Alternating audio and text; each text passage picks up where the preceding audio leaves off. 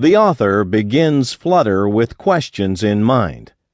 Questions about life. Questions about what comes after. Questions whose answers will ultimately be revealed, but not by him. Though for years an educator, Dr. Ed Frierson is not here to teach. Though for years a believer, he is not here to preach. He is here to tell a story. A tale about engaging critters with names like Idyllica, Monarchus IV, Pixie, and Woolly Bear. Also a young lad, Casey, who possesses the rare ability to understand and interpret the language of caterpillars and butterflies, and from them learn important truths. This butterfly revelation does not come to Casey by magic, but through a heightened insight. Call it insight, the inspired ability to see into another realm of creation, a seeing that can deliver the peace of mind humans crave. Casey learns that we are all creating daily, for we bear the image of the Creator within us, and that a quiet, uncluttered mind can experience the wonder of eternal life, the kingdom of heaven, both here and hereafter. Such is the butterfly revelation. Such is Flutter. Meet Casey Crawley. Compassionate, curious, conscientious. Little Casey Crawley was just 4 years old when he realized that he knew what the bugs he was observing were going to do before they did it. He would watch an ant scurrying across the sidewalk.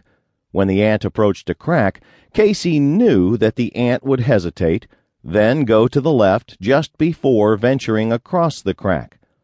Other ants would first explore to the right. Regardless, Casey always knew, which way the ants were going to veer before the ants themselves actually turned.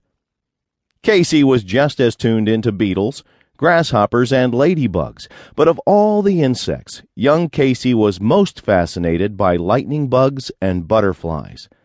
He always knew exactly to the instant when a lightning bug would flash and which way it would fly next.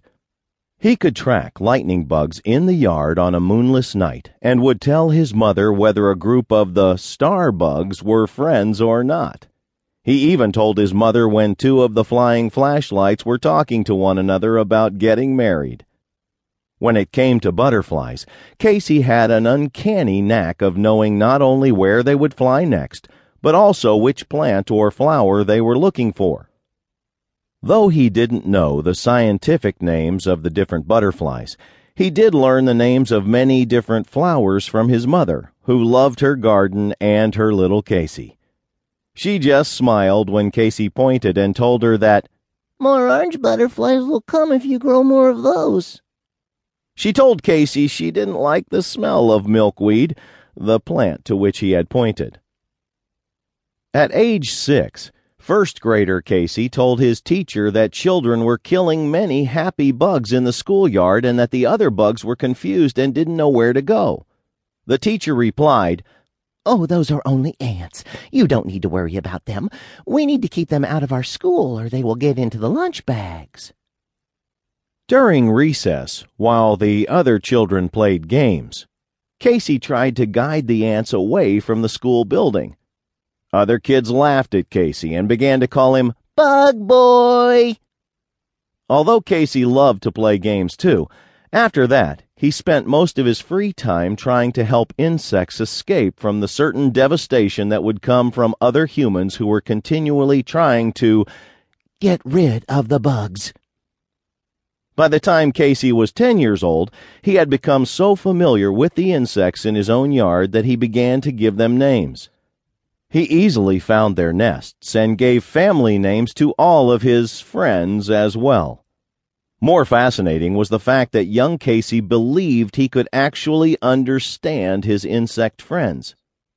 "Although they don't talk," he explained, "I still know what they're thinking, or at the very least, what they are going to do."